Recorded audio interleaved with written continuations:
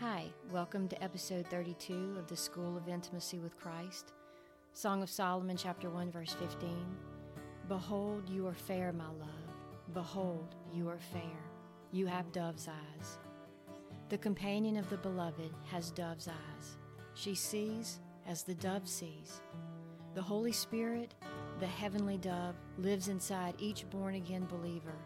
But so many keep him shut up in darkness because they insist on seeing with their natural eyes. They make natural judgments without considering the spiritual and supernatural discernment of the indwelling dove.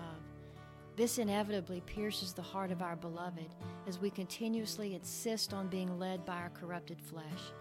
But the one who has been with him learns how much it pleases him when we put away our carnal seeing and our fleshly judging and view life through the eyes of the dove. As we learn to see as the dove sees, we become vessels of grace. When we learn to see through the dove's eyes, we are so beautiful to our beloved.